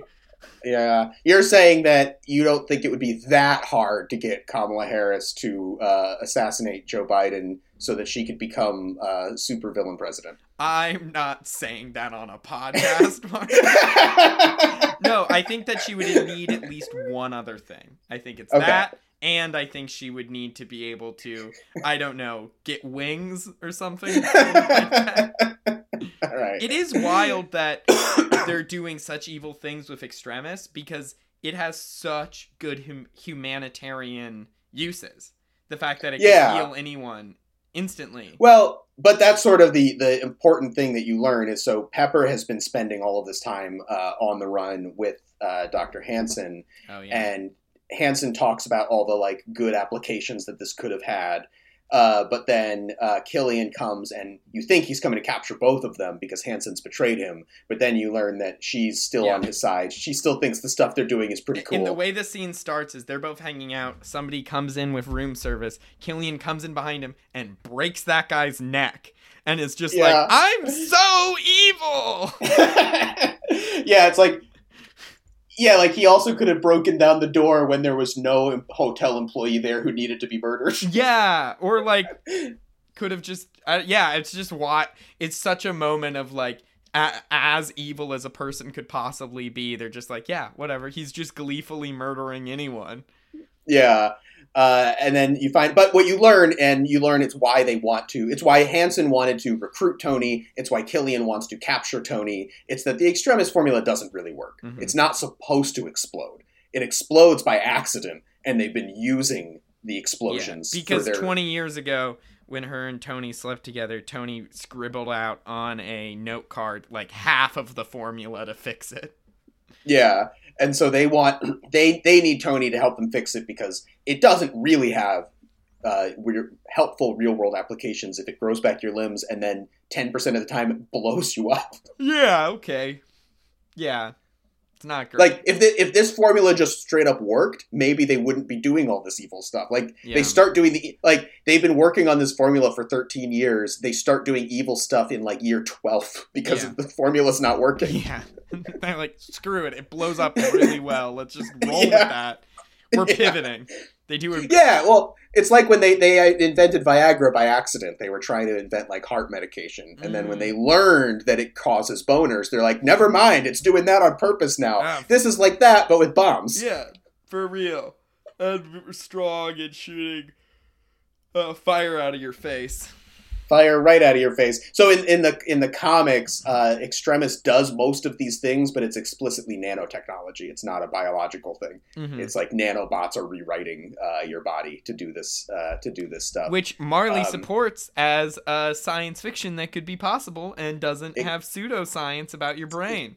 Yeah, exactly. And the reason it's nanotech is because in the comics, Tony Stark takes the Extremis technology and incorporates it into himself and turns himself into a full-on cyborg whose armor lives inside his bones. The thing that I keep thinking is gonna happen in the movies, but never ever does. Yep.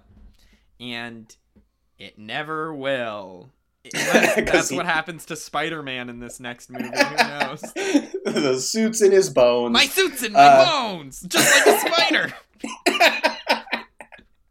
Hey, spiders have metal suits in their bones as much as they can see the future. So if we're doing spider sense... Just like a spider. Yeah, you're right. Spider-Man's whole deal is he just lists any power he wants and then says, like a spider, and we all buy it. Yeah, what are you supposed to do? Disagree with a man named Spider-Man? He knows. Yeah. He knows what spiders can do. So the fifth set piece is... Killian in the Iron Patriot suit kidnaps the president, and when Iron Man shows up to stop him, they eject all of the president's staff out of the airplane, and they do the scene that we have already talked about, where Iron Man has to catch 13 people in the air, and even though Jarvis tells him he can only actually carry like 4. Yeah, and like he does always, goes, no, I can't, Jarvis. You're wrong. I can just do it. Like when Jarvis says, I'm sorry, there's no way to make that element. And he's like, what if I tried anyway, Jarvis? Yeah. But yeah, so those stuntmen and women were the Red Bull skydiving team or whatever. That's awesome. Yeah. That's so funny. And like even when they drop in the water, that's all real. He saves all of them. He makes them all grab each other and then drops them in the water. And they also dropped them all in the water. They built a giant crane and they were all hanging from wires and they got dropped from the wires one by one. Great. And then it turns out Tony wasn't in the suit. He was remote piloting it. Because they do this setup where they're like, you can either save the president or you can save Pepper. We can't do both. And once again, Tony says, what if I do both? Mm-hmm. Yeah, also the funny thing about this is it's like, so that whole sequence I'm talking about was shot by the second unit team. So Shane Black wasn't there and Robert Downey Jr. weren't there. So it's that makes sense. Its own...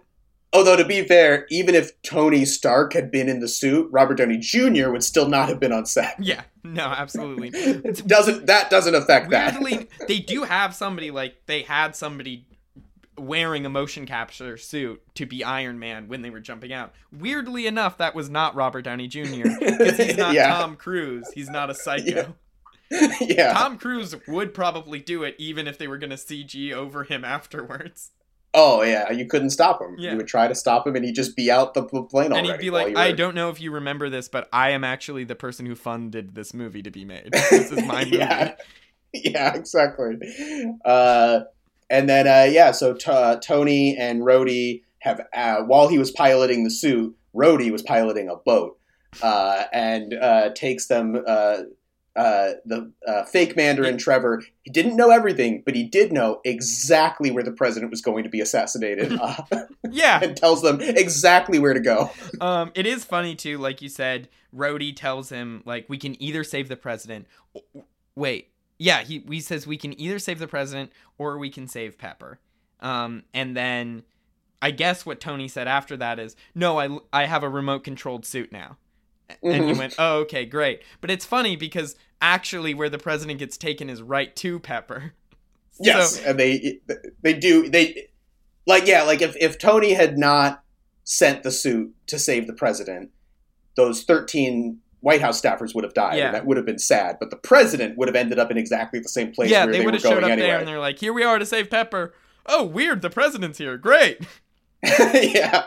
That's true. Well, it's good he saved those Everyone cares if White House staffers live or not, so it was important that they. No, and it's cool. It's the best scene in any of these Iron Man movies of him saving people.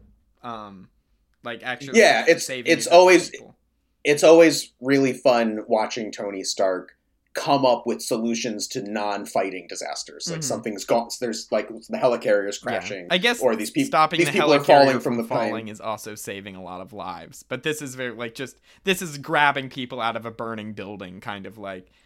Yeah, no, I like, and I love that stuff, and it came up a little bit in Avengers. It's going to come up more in Age of Ultron, but like it's definitely a Joss Whedon thing to like really show them saving civilians, and I think this is much more effective. The scene saving these people from the falling plane is a more exciting, more effective version of that. Yeah, it's actually an interesting scene rather than in those. It just cuts to them going like, "Get in the van." It's just always shots of one of them rushing people out of a building or rushing people into a because that's a big difference. Like Avengers Age of Ultron, they don't have these like action set pieces where they're their own little self-contained thing with its own little gimmick. That's what really stuck out to me in this movie.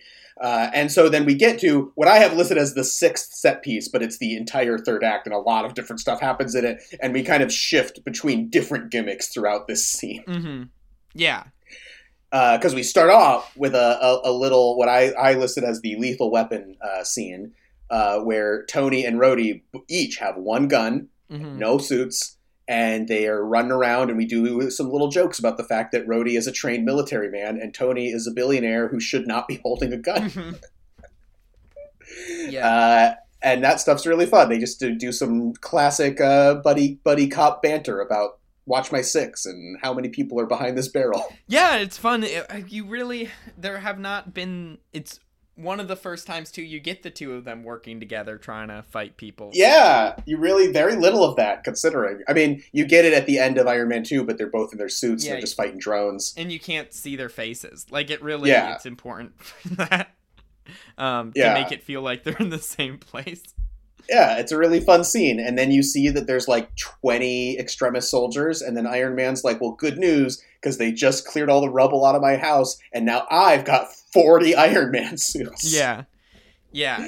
And he summons every single Iron Man suit, and 5 or 6 of them have names, and some of them have little gimmicks that they do. Yeah. And you're supposed to imagine, ooh, what do you think he built that one for? Yeah, it's fun. I mean, this is also the only movie where it's like, that is Iron Man.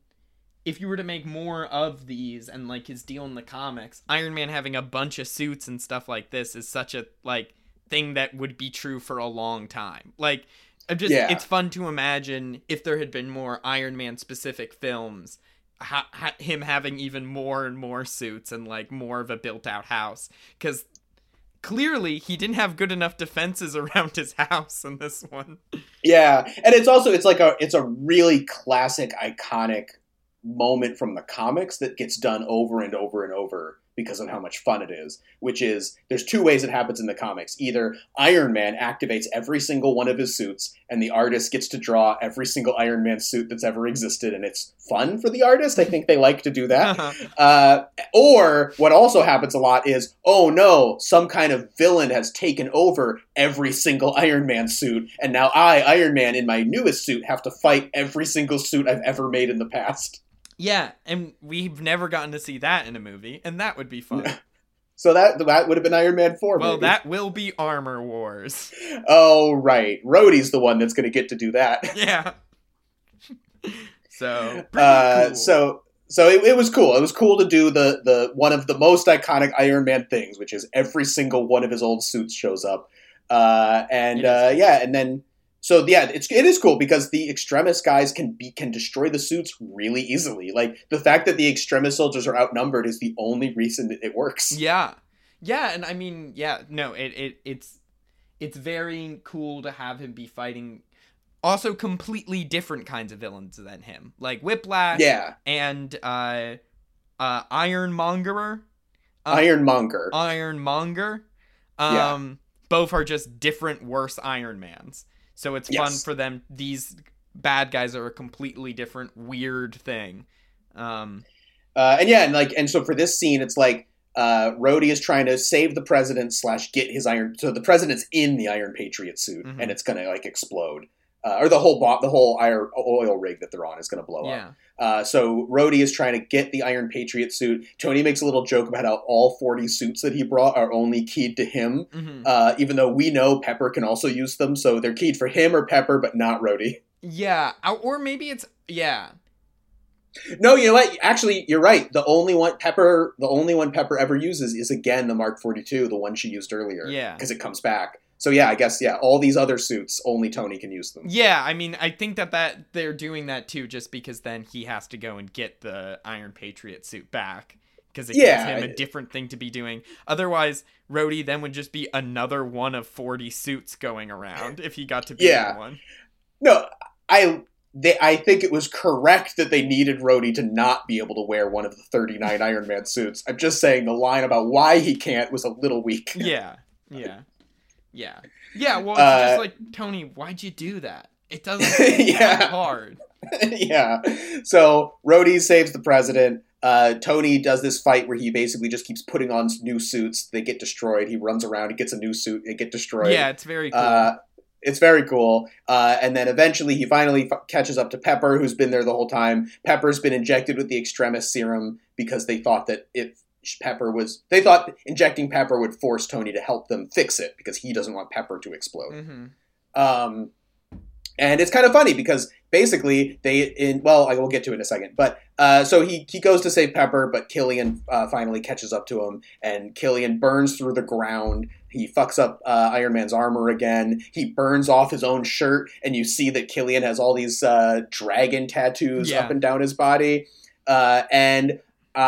I mean, I'm not even saying I think this. This is very explicit. Like, Killian has this line with he's got his glowing red hands. He's karate chopping through Iron Man's suits. He's got the dragon tattoos up and down his body. And he literally says, "You wanted the Mandarin? I am the Mandarin." And at the time, Marvel was clearly not planning to reveal a real ancient magical Chinese man who was secretly the inspiration for the Mandarin myths, which you later learn in Shang-Chi.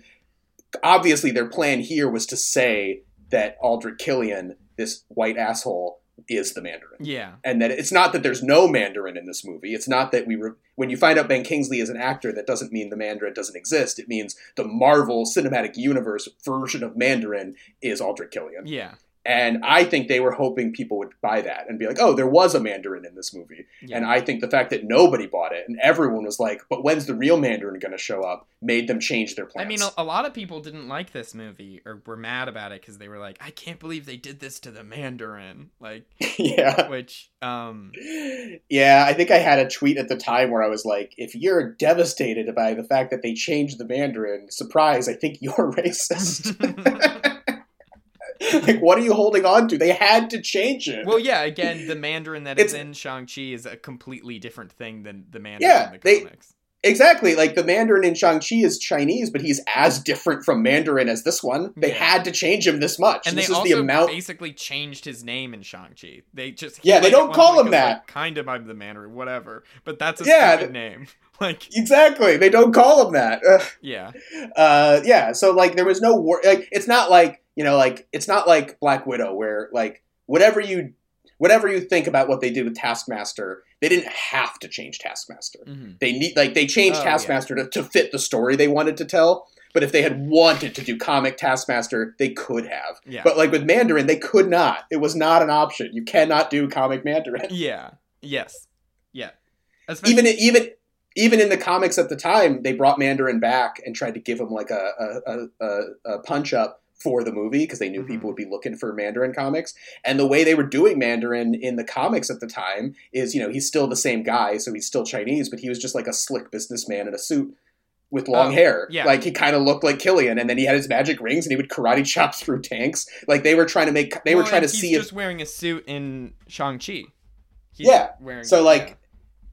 idea was we have to update Mandarin, and their idea was what if he's just kind of like a cool, slick guy in a suit with magic hands? Yeah. Yeah. Yeah. So, anyway, it's all pretty cool. They fight a bunch. There's a lot of thinking that Pepper has died or is about to die, which is all I did not like. I didn't think they, sold it as she was dying, or I don't know. Yeah, Pepper falls off she's off like a ledge. Stuck under a thing for like 4 minutes. She's stuck under a thing for the initial fight. Then Iron Man chops off Killian's hand, and his hand is so hot it melts the ground that they're all standing on. Oh, yeah. And Pepper falls into a big fire. And then, yeah, for the rest of the fight, Tony and Killian are talking about her like she's dead. Like, they're both like, oh, we both liked Pepper, and she should have been with me, not you, and now she's dead. Yeah.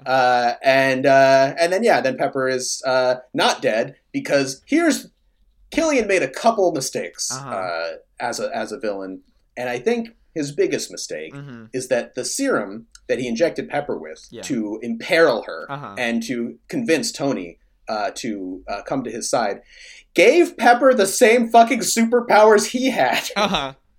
So what she does is kill him really easily with the superpowers. Yes. Yep. Yeah, and it is cool. Like, they really... Talking again about Robert Downey Jr. wanting Pepper to have more to do, she's the one who beats the bad guy completely at the end.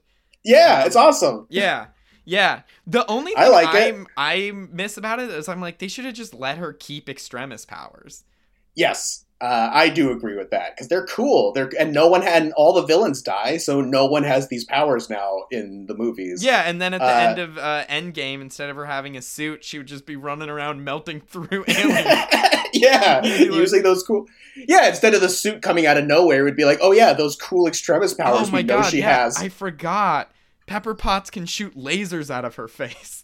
If instead there's just a shot of her like fighting one of those arm alien guys, and she's just like, ah! And shoots a laser out of her face and blows it up. Yeah, Yeah, that would have been awesome. Like, Captain Marvel would have been like, hey, Spider-Man, give me the gauntlet. And Spider-Man's like, but who's going to protect you? And she's like, that lady. And it's just Pepper just fire-breathing down armies of aliens. And her arms keep getting ripped off and growing back. Yeah, she's throwing super hot severed limbs at people and melting their faces. Yeah. Yeah. That would, Marvel loves to do that joke of like, whoa, where was she this whole time? That would have been great. Yeah. Seriously. It is, I honestly think they've just, it's funny, the whole Extremis thing, I feel like they've just retconned that exists. Like, they're never, we'll see, they might at some point, but like the whole fucking show about people getting the super soldier serum, like, this is a much better super soldier serum. Why aren't they? Oh yeah, like you would think in the way people are like constantly trying to recreate the Hulk or constantly trying to recreate Steve Rogers, there'd be someone out there being like, that Killian guy basically had it. Yeah. Like, with the tiniest tweak. It might be better because they can grow arms. Yeah. These are the only people in the Marvel movies with like a really fast healing factor too that lots of people have in the comics. Yeah, but you're right. No one really has it in the movies. And the way that Tony still helps Pepper at the end is she actually kills Killian by she puts the suit that she can use too. She puts the arm on. And she kicks one of the little missiles at him and then shoots the missile like Tony blew up the helicopter. And proves it was once all again set up that if Tony Stark just gave Thor a suit of armor, he'd be really cool. Give a stronger person an Iron Man suit. Yeah. And then actually Pepper has a line that I forgot and actually changes the way I think about the next couple movies, which is because I always remembered this movie as Pepper wants Tony to stop doing this Iron Man stuff. Mm-hmm. And I remembered that at the end of the movie, he sort of says like, yeah, you know what? I don't think I need it anymore. Mm-hmm. And then she was like, oh, good. And then I remembered every movie after this had to sort of pretend that didn't happen. Mm-hmm. Or like be like, oh, remember how, I think in Civil War, he's going to say like, oh, Pepper, I promised Pepper I wouldn't do this anymore. Then I did in Age of Ultron. So now she's mad at me. Mm-hmm. And I think because they say that in that movie, I thought that's what happened in this movie, but it totally isn't. Mm-hmm. Like what Pepper says after she blows up Killian with the Iron Man glove is, I can see why you never want to give these up. What am I going to be mad at you about now? Mm-hmm. Like she accepts the armor in that scene. She's like, oh, this is awesome. Shooting lasers at guys and blowing them up rules. Yeah. And then what Tony says is like, oh, he's like, I'm here, we'll be together. Everything's going to be great. And she's like, what about the distractions? Which she means all his 40 Iron Man suits. And he's like, well, I'm going to shave that down a bit. Jarvis, turn all those suits into cool Christmas fireworks. And they all blow up. And I remembered that as like, he's giving up being Iron Man, but he really isn't. Yeah. He's just saying like, it's literally called like the clean slate procedure or whatever. Yeah. Like, what he's saying is that building 40 suits in my basement and not sleeping was a symptom of my mental illness. But now I've processed that and I can healthily, I guess, make Ultron drones is what he ends up doing. Yeah. But this movie does not actually end with the implication that he's agreed with Pepper to not be Iron Man anymore, the way I kind of had remembered it. The sense you get, because he then also removes the shrapnel from his chest, so he no longer has an arc reactor in his chest. Yes.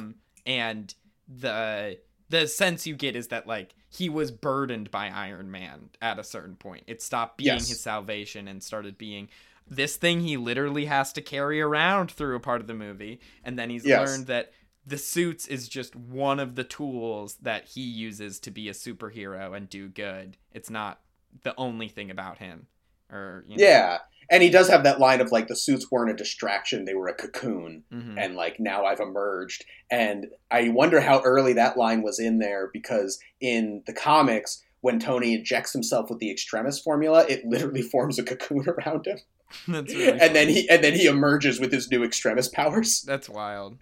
So I wonder if at one point something like that was going to happen in this movie. Yeah. I know, because you were saying that they've like the whole time had this idea of like, should it be a nanotech suit in these movies, right? Because that was the most recent comic when they were making these movies. Yeah, well, because the Extremis storyline was basically a reboot of Iron Man in the comics. It's where they introduced the new origin where he gets the suit in Afghanistan instead of Asia. Mm-hmm. And they sort of that comic was sort of like, hey, Iron Man's been kind of a weird character. He's not super popular. Here's our new take on Iron Man, and pitched something similar to movie Iron Man, and then they made the movies a few years later. So is the Extremis stuff before or after Civil War? I think it's before. Wow. You really can't tell that that's a nanotech. Like, it just, his nanotech suit just looks exactly like a regular Iron Man suit, right? Yeah. Yes. Well, it's like at the exact same. It's 2005, so it's like at the same time. Okay. I mean, yeah. No, yeah. It's a normal Iron Man suit. Yeah, it looks like the one in the movie. I mean, the Iron Man, the first movie, is kind of based on how he was looking at the time. I get why they decided to not do it in the movie, because they were like, it's a nanotech suit, and then it just becomes something that looks super practical, but the way that it gets made is impossible to visualize. Yeah, I guess so. Because I'm just thinking about it, because I read comics with him like that and never, I don't think, really realized that it was a nanotech suit. The way that... Yeah, well, like, did you read that Mighty Avengers comic where Ultron takes over Iron Man, but what that means is he rewrites his entire body to become like a weird metal version of the Wasp? Oh, yeah, I did. I must have read like that whole time where they're fighting like metal Wasp, that's actually Tony's body, and Ultron is able to do that because of how Extremis works. Yeah, you're right. I'm just thinking about in the ways that once they finally did have the nanotech suit in Endgame and Infinity War, the way they use that in the movie is that the suit is constantly changing how it's built and stuff, because it's more of a liquid metal sort of suit kind of thing. Which is what makes more, if your suit was made out of nanotech, you would use that to do something rather than just being a convenient place for it to go or whatever. I think that's fair. And then that's do you have anything else you want to talk about this movie? No. After credit scene. Oh yeah, this is after credit scene. You get the reveal that the person he's been talking to this time was Bruce Banner, who fell asleep at the very first second of him talking. And says, I'm not that kind of doctor. I'm not a therapist. Which is funny. This movie doesn't have a Marvel Studios style end credit. Like, it has like a little joke at the end, the way lots of movies have always done. But the thing that's fun about this, like we talked about in the Avengers episode, this is the other thing people had to be like, yep, it's Hulk and Iron Man, the two science bros. Yeah, this is one of the only things that kept the idea that they stayed best friends going, because they never really have any scenes together again. Yeah. They must, I mean, they talk in Age of Ultron, I imagine. Yeah, I know. But I don't think, well, we'll see. I don't think they have too much camaraderie going in that one. Maybe are they the only ones that think they should make Vision? Or you're right. God, I don't know. Thor winds up being pro Vision because Thor shows up and like shoots the lightning at the box. I think he might just do it. We're gonna watch this movie. We're gonna watch this movie really soon. We'll find out. We're building suspense for our fans. Let's see if the Science Bros have a showing in Age of Ultron. They probably Joss do. Whedon gets a special thanks in the credits. Oh, okay. I mean, they talk about the movie he made a lot in this movie. Yeah. Maybe they talked to him making this movie too. Probably. I mean, he was setting up Age of Ultron at this point, so they were all co-workers working together on this wonderful franchise. They were all employees of Robert Downey Jr. Trying to make whatever movie he was telling them he wanted to have been made. Yeah, I mean that's the turning point in the Marvel Studios plan after this is like this movie made $1 billion. This was an incredibly successful movie, but they decided that instead of Iron Man 4. They would split up Tony Stark's appearances up and just have him in a bunch of movies that weren't Iron Man movies. Mm-hmm. And that was like a strategy shift. They were like, we'd rather have him in Captain America Civil War than in Iron Man 4. Mm-hmm. They wanted to spread out the Robert Downey Jr. Yeah. Like I think basically he probably agreed to like an amount more minutes. He was like, you have me for this many more minutes and you can split that up however you want. And let me tell you, the amount you're going to have to pay me per minute is going up each movie. Yeah. Till he got paid whatever, like $25 million for 5 minutes in Spider-Man 3 or Spider-Man Homecoming. Yeah, something like that. He made some really good business decisions. I watched the interview on David Letterman with him. My next guest needs no introduction, and they spend a lot of that going around Robert Downey Jr.'s ranch. It is insane. His ranch is like he rescues animals and has like just a giant staff of people caring for like donkeys and stuff on his property. Yeah. Nice house. All right, so are we ready for what our several fans are waiting for, which is how many Iron Mans do we give this movie? Yeah. So as all of you know, longtime listeners, I say if how many the movie Iron Man I give it. So yeah, Iron Man you is gave worth one Iron Man. Yeah. Iron Man 3. Yeah, so I said Avengers was 1.3 Iron Man. You did. But I feel like this movie is better. But what are you gonna do? I'm gonna say 1.4. I mean, part of your rating is you always say, like, if someone wants to watch an Iron Man movie, is this the one I'd recommend? And I mean, isn't it? Well, no, because if you haven't seen the first Iron Man or Avengers, you'll be a little bit confused. I don't know. This might be on its own. But yeah, I think this is the best Iron Man movie, except I think Iron Man is more important. Like, it's probably more worthwhile. This one holds up better than Iron... Yeah, I'm saying 1.4 Iron Man. Okay, cool. All right, so what I do is I count how many Iron Mans are in the movie. And yeah. And so I've given it a lot of thought. We've talked a lot about what am I going to do when we get to this movie. And I think that the point of this movie is you can take every single thing away from Tony Stark. You can take away his gadgets and his money and his stuff. But what you can't take away from him is that he is Iron Man. So I think if I look in my heart, I have to say that I give this movie 42 Iron Mans, because that's how many suits are in the movie. Marley, I was about to be so mad. If you said one Iron Man, I was just going to be like, no, 42! This is the only movie where they count it for you. Yeah, I was trying to decide if it would be funnier to actually say one and make you mad or just fake you out, and I went with the fake out. Well, great. Yeah, I give this movie 42 Iron Mans. I kind of want to say, can you actually see 42 different Iron Mans, or you're just trusting them? I'm just trusting them. Also, honestly, Iron Patriot's in there, and so I guess there's 43 Iron Mans in this movie. Oh, snap! 43 Iron Mans? What do you think about all of using the other things? What do you think about all of the gadgets he makes? Is that an Iron Man? Oh, boy. Yeah, you know what? Fuck it. Yeah, the hardware suit, that's one more Iron Man. I give this movie 44 Iron Mans. It's just his worst Iron Man suit. It's the worst Iron Man suit, but you're right. It's in there. If we're counting the one he made in the cave, why wouldn't I count the one he made at Target? It's surprising how much worse he is at making a suit when he has unlimited money and just regular things he can buy than when he's in a cave. I guess in the cave he has military equipment. I take it. Yeah, in the cave. In the cave he had his missiles. Yeah, in the cave. Yeah, when they say Tony Stark made this in a cave, yeah, he made it in a cave with all of his own cutting-edge technology weapons. Yeah, exactly. Yeah, and also it wasn't just that he was making it a hardware store. He also didn't have very much time. There was a clock on this. Yeah, totally.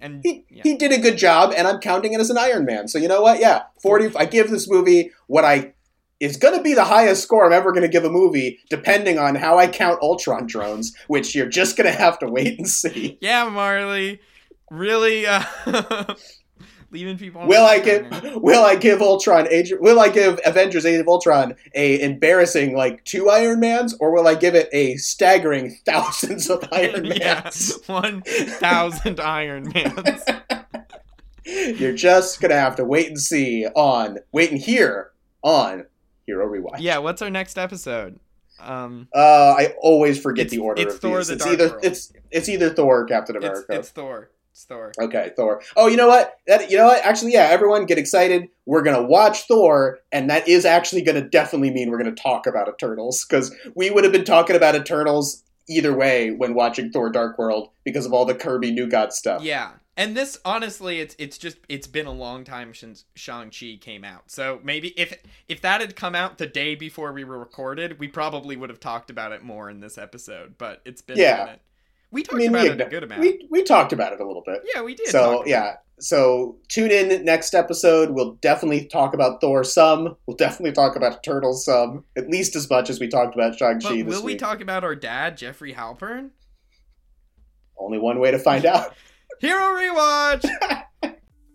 Boop, boop, boop, boop, boop, boop, boop, boop. It's me, the newsman. I'm back. Thank you so much for listening to our episode. Please give us a follow and rating on the television if you liked it. I'm a newsman.